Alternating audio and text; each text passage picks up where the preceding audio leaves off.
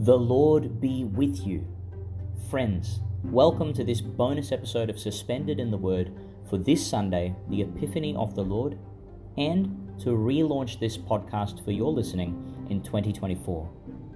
I will confess now, I am so fond and proud of this project, but it has been a losing battle at times to maintain it, and I'm not sure I've planned the best way to complete it and make it available to you as a resource.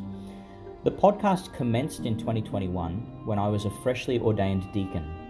Bishop Michael McCarthy sent me to the parish of St. Patrick's Emerald to spend my transitional diaconate with two SVD priests in the diocese, Fathers Truk Fem and Jon Firminus. As a newly ordained minister, having just left Holy Spirit Seminary in Banyo, I was eager to crank up the missionary engines, as it were, and I didn't have too much on my plate in those first 6 months. So the Suspended podcast was a happy use of my free time in and amongst more formal parish engagements. Why did I start the podcast? Well, knowing something about myself and wanting to keep on track with the normal rhythms of ministry and work, I knew that if I was serious about getting into the habit of preparing my Sunday homilies early, something I'm still working on, I would benefit from having an external locus to hold me accountable, not so much to the preaching itself, but to the unrushed preparation, reading widely, and really praying on the word for the given Sunday. So, at a purely personal and practical level, Suspended in the Word was a fancy way of obliging myself to good homiletic preparation, and it still serves that purpose. And because the podcast was not itself a homily series, like traversing Emmaus, I felt no need to keep to any certain time restriction. Instead, I could enjoy tunneling down every incidental rabbit hole that the readings of the given Sunday happened to present. But something unintentional happened. Because the podcast was a somewhat spontaneous initiative, I wasn't sure when to start it. The new year had already passed, and I didn't want to start on the back foot, but the coming Sunday was the baptism of the Lord.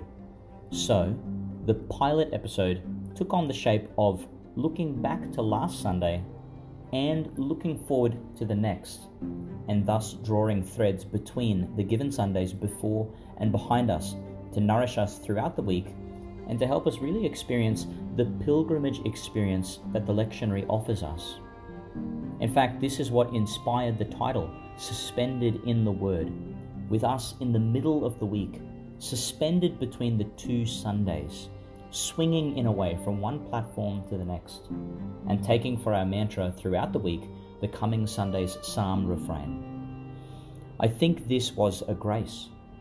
It was a happy accident that created a very interesting way of looking at the liturgy and really living liturgically.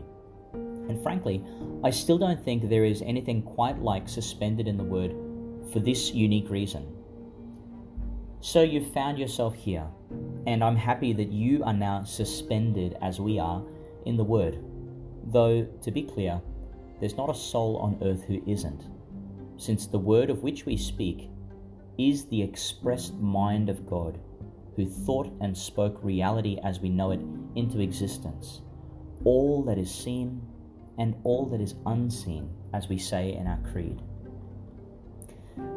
Now, this is a bonus episode only because I'd like to pick up where we left off all the way back in 2021. If the project didn't discontinue, it could have been finished by now, as we've arrived back where we started in the 3-year Sunday cycle. That said, 2024 will not simply be another 2021. Our lives have moved and changed and are different. And the liturgy too moves and changes and is different. Back then, the first Sunday that brought Christmastide to a close was the baptism of the Lord. This year, it is the Epiphany of the Lord. We could look back to the last Sunday, the Holy Family, but since it is treated in episode 1 of season 1, let's simply look at the readings for the Epiphany in this bonus episode, and if there are obvious threads which connect back to the feasts of Christmastide, we can weave them in as we go. So, at the start of a new year, I am excited for us to be walking together once again, from Sunday to Sunday, going from strength to strength and receiving grace upon grace. Let's ask the most obvious question. What is the Epiphany? Because this word is used often enough outside any religious context, people have epiphanies all the time, in their projects at work, in conversations with their family and friends, and in the silences of their time alone. "Oh, I had a great epiphany," they say, and then they go on to explain something that did not previously occur to them, but somehow suddenly and happily became apparent. Some important insight that may have been in front of them the whole time, though without their knowledge or appreciation. Epiphanies are liberating and exciting. Also, I suppose it's fair to say, while a deeply personal experience, there's something about the epiphany that leans towards being made public. Let's say it's a private affair that to some degree wants to be made known. A joyful secret, unbeknownst to us, has reached boiling point and is about to bubble over the edges, and who in their right mind could ignore it when it does? The mind harkens back to those words of St. Paul to the Corinthians. "Listen, I am going to tell you a secret. We are not all going to die, but all of us will be changed." 1 Corinthians chapter 15, verse 51. That's a secret we want to know. The Epiphany is a disclosure, the revealing of truth, and we are better off with it than without it. God knows we've been stumbling around and groping around in the dark for long enough. So what is the Epiphany that the Church is poised to make known once again? Perhaps it shouldn't surprise us. It is Jesus. But please don't let this elicit boredom. Even those of us who feel we know the Lord well and have journeyed in faith for some time, even we have more of the secrets of God to really see and know. And there's only one way we can come to know such things. They must be revealed to us. The Epiphany must be disclosed and then broadcast far and wide. What else is the Church's mission? To proclaim His presence and to serve Him wherever He is found. But this doesn't necessarily answer the question we're asking. True enough that it is the Church's mission to unfold the secret entrusted to her, the secret of Jesus, but that is a continual task, a constant task. It doesn't happen on Epiphany Sunday exclusively. The people of God seek to know and make known the secret of Jesus at all times and in all places. So what's the meaning of a particular day called the Epiphany, when Epiphany seems to be all we ever do? Firstly, I might say, this isn't really a fair question. It's like saying, hey, you enjoy your life every day, so why make a hoo-ha when it's your birthday? That's an arbitrary celebration. We already know you were born, and we celebrate that every day. Or imagine if organizations like St. Vincent de Paul said, excuse me, we will no longer be reciting our mission statement at the start of our meetings, because we are actually doing that all the time implicitly. So it's a vanity to recite it as part of our gatherings. No, it isn't vanity. It is the complementarity of that which is general and that which is specific, that which is intentional and that which is incidental, that which is formal and that which is casual, that which is explicit and that which is implicit. There are times to say things more loudly, strongly, and insistently than others. And of course, too, there are times to cool things off and ease back a little bit. Look back to our liturgy and consider the feasts that punctuate the liturgical year. Imagine someone saying, we don't need Corpus Christi Sunday. That's literally what every single Mass commemorates, the body and blood of our Lord. Or if they said, Holy Trinity Sunday, please. Every prayer commences with an acknowledgement of the Blessed Trinity. Or if they said, more recently regarding Word of God Sunday, what? Name a liturgy where the Word of God is not proclaimed. Therefore, since the Word of God is constantly used, having a Word of God Sunday is a waste of our time. No, no, no. Epiphany might be all we do always, but we're about to remind ourselves in a powerful way, moving from the general and incidental and perhaps casual and implicit idea into the keenly specific, intentional, formal, and explicit celebration of that fact. But then, more importantly, we might consider what Epiphany Sunday shows us that we might not ordinarily consider.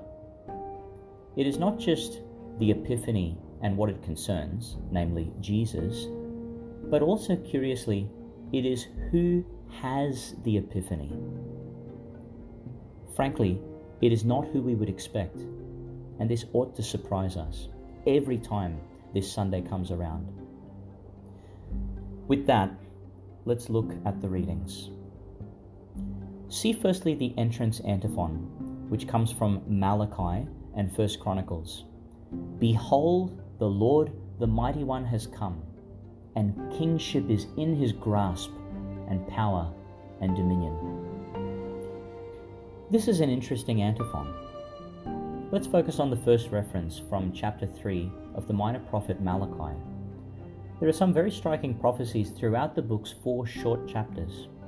The name Malachi simply means my messenger. Firstly, the scene is set with the chiding of a sinful Israel. What's new in the lives of the prophets? The date seems to be somewhere between 516 and 445 BCE, after the renewal of worship in the new temple, but before Nehemiah's prohibition of mixed marriage, which is a major theme treated in the book. They've come out of their exile in Babylon, but evidently unchanged. The scriptures show, in Israel's own retelling, how God allowed them to fall in and out of exile so as to reform them, so that their hardened hearts would become supple and docile to God's presence and initiative. But the opening chapter of Malachi is one that showcases Israel's profound hypocrisy. Their moral life is poor, their religiosity a cheap vanity, and they are not interested in changing it. They're happy this way, if you could call it happiness. As an olive branch, it's hard to tell exactly how much of the problem is their genuine ignorance. Maybe they simply don't understand, which, while frustrating, would be easy enough to forgive in principle. Sin can't be considered mortal unless parties know that what they are doing is gravely evil and they intentionally carry it out. Or whether the problem is that they have become ignorant only as a result of their stubborn pride and indifference towards God, God's people, and God's ways. And surely we have noticed this in ourselves or in others too. There might be genuine misunderstanding which disallows a person to conform to what the church may be inviting them to. And if one genuinely doesn't understand such invitations, that seems to make their non-conformity a little more understandable and forgivable. This is one reason, for example, why we have so many solemn questions in our sacramental rites. Like, think of the last baptism you went to, where we asked the parents and godparents, what do you want for this child? By asking for baptism, you've promised to bring them up according to the law of the church, to love God and neighbor as Christ taught us. Do you clearly understand what you are undertaking? They respond yes, which is no small affirmation, and then the pressure is shifted to the godparents. Are you willing to support this family in their undertaking? Again, no small promise. And we ask them similar questions again later in the celebration, all to allow them to know what they are embarking on and to take it up with full liberty, in all freedom. If we didn't know what our obligations were, it would be very understandable if we did not fulfill them. But since we are given so many opportunities to clarify and recommit, we're going to have a hard time playing ignorant when we are called to account. Is it really that we didn't know? Or, like Israel in the book of Malachi, did we simply not care, and quite stubbornly so? God names their hypocrisy, and they make out as if not to understand. If I am indeed Father, where is the honor due to me? If I am indeed Master, where is the awe due to me, says the Lord Sabaoth, to you priests who despise my name? You ask, how have we despised your name? By putting polluted food on my altar. You ask, how have we polluted you? By saying the table of the Lord deserves no respect. And so God shows how they cause such offense. In a word, it is through their poor religion. Maybe they don't fully realize it, but they are saying quite a lot by the way they carry out their religion. And they are fools to think God is pleased just because they're going through the religious motions. God says, When you bring blind animals for sacrifice, is this not wrong? When you bring the lame and the diseased, is this not wrong? If you offer them to your governor, see if he is pleased with them, or receives you graciously, says the Lord Sabaoth. I am not pleased with you, says the Lord. From your hands I find no offerings acceptable. But, and listen closely to this from chapter 1, verse 11. From farthest east to farthest west, says the Lord, my name is great among the heathens. Other translations say the pagans, the Gentiles. In essence, the foreign nations who ought not know God as Israel does. And everywhere, God continues, incense and a pure gift are offered to my name, since my name is great among the heathens. Not so much amongst Israel as it should be, but among all the nations. If this isn't a prophecy of the Epiphany, I don't know what is. The prophet goes on, saying that the Hebrew is cursed for knowing what a fitting sacrifice looks like, but refusing to give it. For I am a great king, says the Lord Sabaoth, and the heathens and Gentiles know it. Doesn't the mind hearken back to Simeon's canticle in the temple, which we heard last Sunday? At last, O powerful Master, you give leave to your servant, for I see your salvation, which you have prepared for all nations, the light to enlighten the Gentiles, and give glory to your people Israel. In chapter 3, Malachi says how, quote, those who feared the Lord and kept his name in mind would be his most prized possession, and that he would spare them in the way a man spares his own son. That has strong Christian overtones. In closing, he says, for behold, the day comes, burning like an oven. For you who fear my name, the Sun of Righteousness shall shine, with healing in its wings. You shall go forth leaping like calves from the stall. I don't think it's inappropriate to remember the manger around which ox and lamb gathered, and there is Jesus amongst the hay. For he really is food for us simple beasts, a companion in the deepest sense, from the literal kompanem, which means bread with and for us, whose real presence is nourishment and strength. And lastly, remembering John the Baptist, Malachi 4 verses 5 to 6 reads, behold, I will send you Elijah the prophet before the great and terrible day of the Lord comes. And he will turn the hearts of fathers to their children, and the hearts of children to their fathers, lest I come and smite the land with a curse. The first reading this Sunday comes from Isaiah chapter 60. It opens, arise, shine out Jerusalem, for your light has come. The glory of the Lord is rising on you, though night still covers the earth and darkness the peoples. Above you the Lord now rises, and above you his glory appears. In many ways, these two opening verses capture the beauty and the difficulty of the Christian life and mission. God has definitively come to his people, weighed down by sin and death, and to be sure, reality has been permanently changed. And yet, here we are, still weighed down, still tasting the stubborn remnants of sin and the bitter sting of death. Somehow, even as we toil in the mud and see every sign of a world yet to be redeemed, we must look not so much with human eyes, but with the eyes of faith. Where is God in the everyday and in our darkest of days? His light shines, even invisibly, and his glory appears. If we are faithful and are able to glimpse and fix our gaze on this light, like the wandering magi, those around us may well see what we are seeking, and they'll see too our good sense catching hold of it, and they may imitate this, seeking it themselves. It is as Isaiah said elsewhere in chapter 9 regarding when Jesus began his public ministry. Behold, a people living in darkness have seen a great light. For those living in the land of the shadow of death, a light has dawned. This is the logic of the Epiphany. Something privileged is rightly sought after by the masses. That which is quite private and particular tries of its own accord to become the new public norm. The nations come to your light, and kings to your dawning brightness. Lift up your eyes and look round.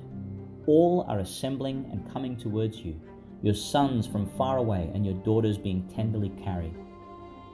What does it do for us, pray tell, when the Jesus we know and love seems to dawn in the lives of our family members, our friends, colleagues and acquaintances, in our community and so on? What does it do for us? Not hopefully what it did for Jonah. He wanted his privileged prophecy to be rejected by the people so that they would instead meet with God's wrath, as he might have thought they deserved. No. While the Jesus secret is a privilege, we, his prophetic people, do not want to keep it to ourselves and watch the magi in our lives wander around in vain. We want them to find this light who has illumined us.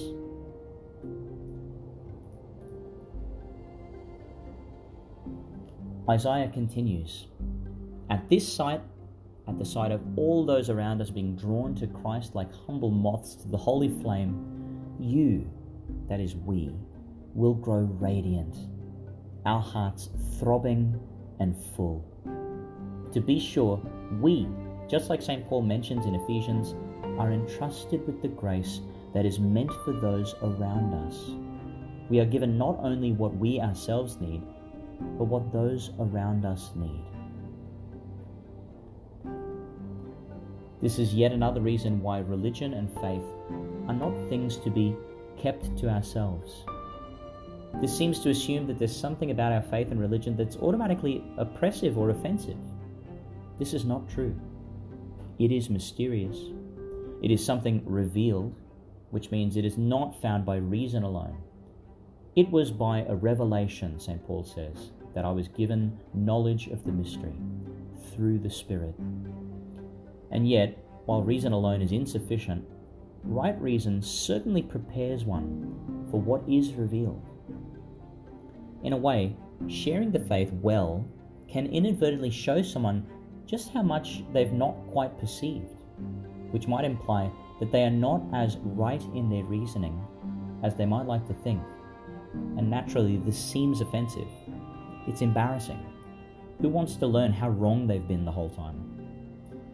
But if we can make Jesus known in charity and in meekness, with genuine and unmistakable concern for the other, the negative feeling that our hearers might feel is offense taken, not offense given. And we need not be too anxious about that. Fidelity demands that we proclaim this gospel we've received.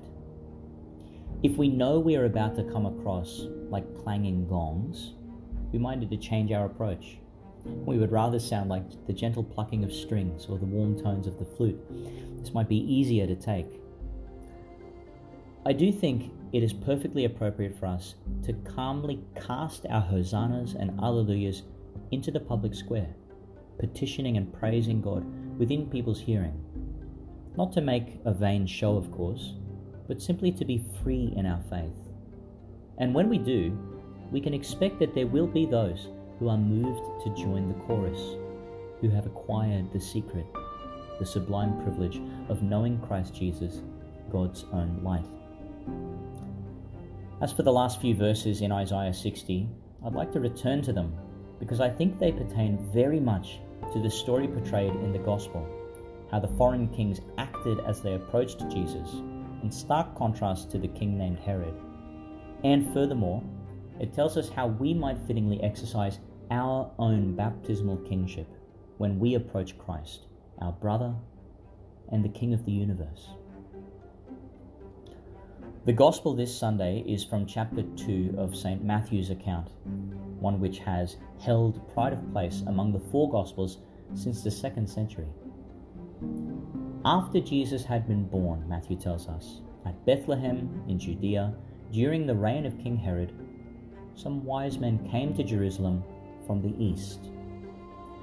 When an author opens with such historical details, it is clear that this is not some myth.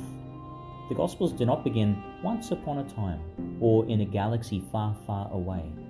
They are somewhere and somewhen in a place we can still visit and during a time we do have records of. The Gospels are grounded in reality. Matthew takes great care in the construction of his account. He's telling us something real. Jesus has been born. For how long, it isn't clear. Some suggest as long as 2 years, which is verified by Herod's killing of all the children in Bethlehem who were 2 years old and under. Herod, client king of Rome, reigned from 37 to 4 BCE. An immediate rivalry is made known. Herod sits as king in David's hometown. See 1 Samuel chapter 16. Now Herod is an illegitimate usurper of the throne which rightly belongs to one of David's descendants. This is why Herod is perturbed to hear of this newborn king of the Jews. It is not happy news for him. It is a threat that perhaps he always knew was coming. We see his insincerity in the words he speaks to the Magi. Go and find out all about the child, and when you have found him, let me know, so that I too may do him homage. His sliminess is a little like that of the Lion King's cunning villain Scar, who conspires to kill Mufasa and put the child Simba to flight, taking the kingdom for his own. And of course, Herod's fear drives him to commit the atrocity of massacring the holy innocents. Before they could even speak, they shed their blood for Christ in preemptive imitation of him. The church rightly honors them, and very greatly. Herod shows himself to be another Pharaoh who sought to quash the Hebrews' uprising in Egypt by drowning the Hebrew boys. And so if Herod is a new Pharaoh, with his terrible hardness of heart, Jesus, the boy who escapes, is surely prefigured in Moses, the one who would set God's people free. The Magi go as per Herod's instructions, and let's say the star likewise went out to greet them at God's instruction. The star, we hear, filled them with delight, and going into the house, they saw the child and his mother Mary. I'll name something obvious here. The star was a wonderful light. A kind of celestial guide caught and held their attention and swooned them with its consoling brightness. And yet, when they reached their destination, where is the star? It has served its purpose, and so in effect, it is no more. It does not matter. The star has given way to the true light. This is reminiscent of John the Baptist, who was something of a celestial light himself, crying out against the dark backdrop of the wilderness.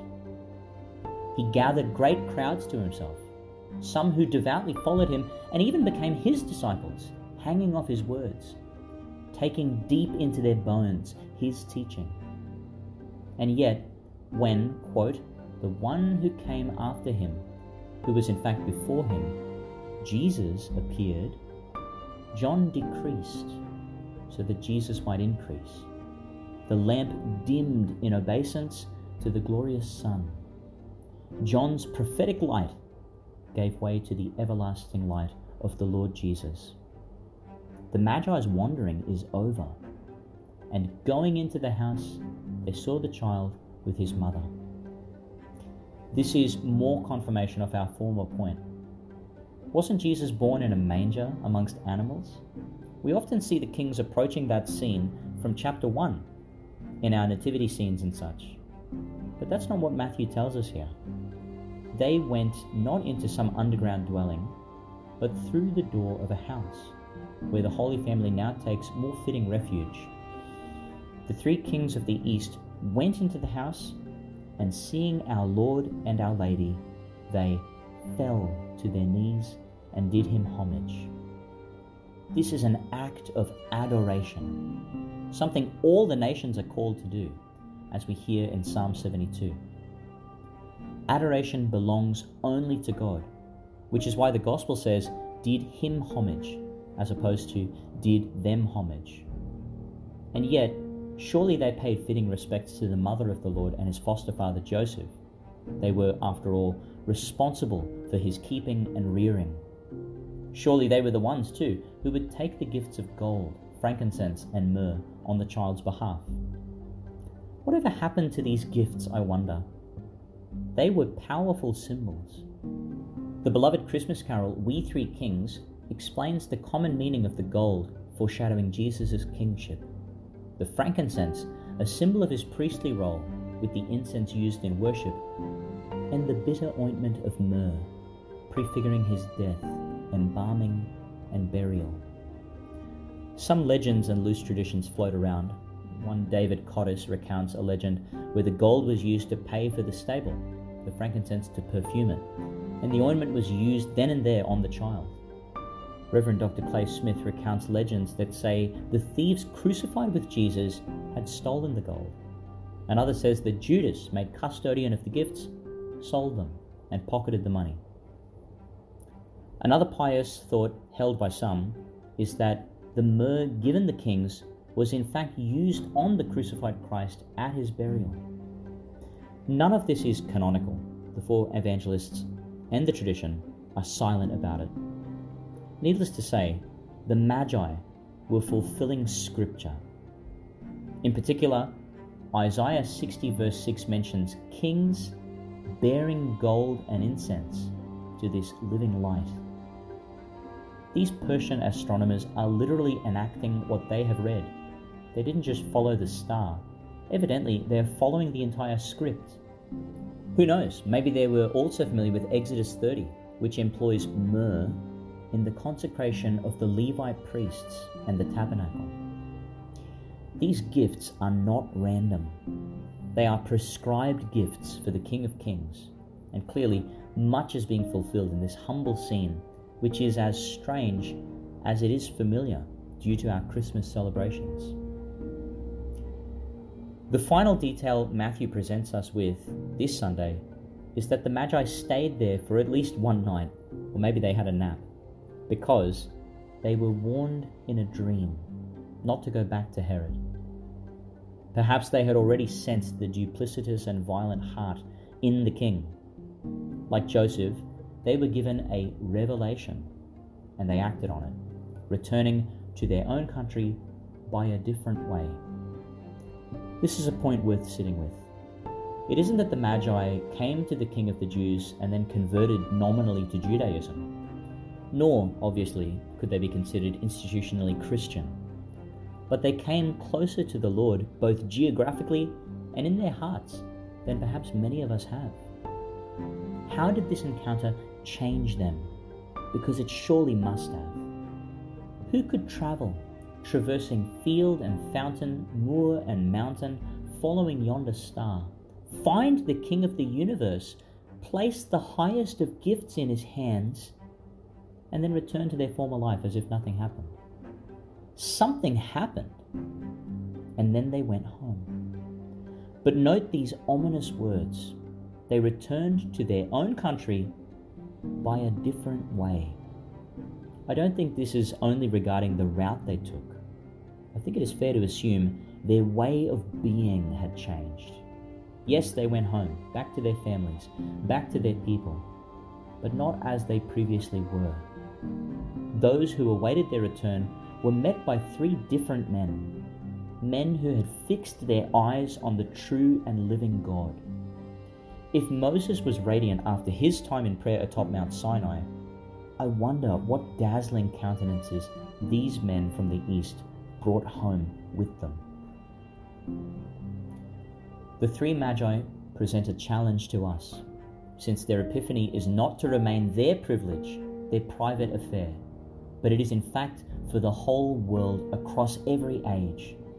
And here I return to Isaiah 60, with some paraphrasing. Arise, friends, and shine. Your light has come, and wherever you are, be sure that the glory of the Lord rises upon you. Darkness may cover the earth, and a thick darkness the peoples, but the Lord rises upon you, and his glory appears over you.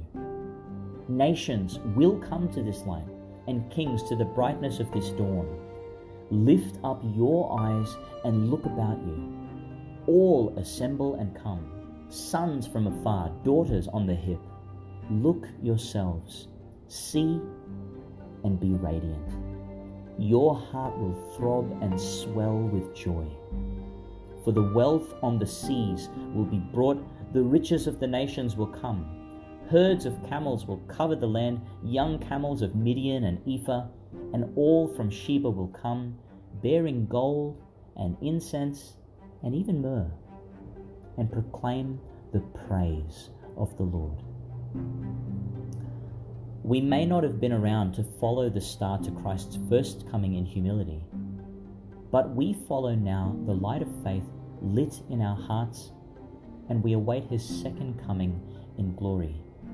He who is the new Moses, the new David, the new priest and temple, the new and everlasting light of life. The Magi rightly challenge us to bring our finest gifts, lest God say to us what was said through the prophet Malachi, I find no offerings acceptable, and our moral life and our lax religion sadden God's Holy Spirit. In one of his homilies on the Gospels, Pope St. Gregory the Great writes that there are heretics who might be willing to offer Jesus one or two of these precious gifts, but they are unable to profess the true doctrine of all three of them. For Jesus is universal King, signified by the gold. Jesus is God, professed by the frankincense. And Jesus, the God-man, truly died, professed by the myrrh. Therefore Gregory exhorts us, offer gold and profess his universal kingship and rule, that his sovereign wisdom might shine in your life, in my life.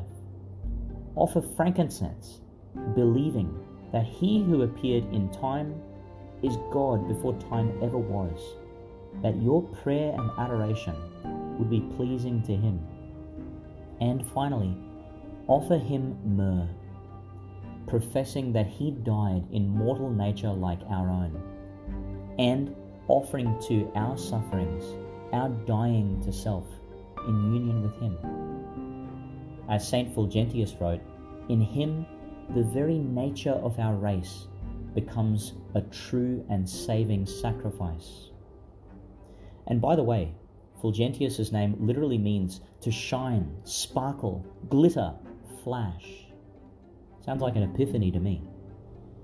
In Jesus, our humble flesh is made acceptable and can be offered. Since kingship is ever in the Lord's grasp, we bring all of this, even all that we are, and we encourage the nations around us to do the same. For God's name is great, even amongst the so-called heathen, the unreligious. Let us pray, God, see and be pleased with these intentions. Lead us all from the faith by which we know you now to the vision of your glory, face to face. We take for our mantra throughout this week the refrain of the Epiphany Sunday's psalm, Lord, every nation on earth will adore you. Wishing you all the peace and joy of the Epiphany. May it light our way the whole year through, and may we meet joyfully and with peace in the Eucharist this Sunday. Take care, and God bless.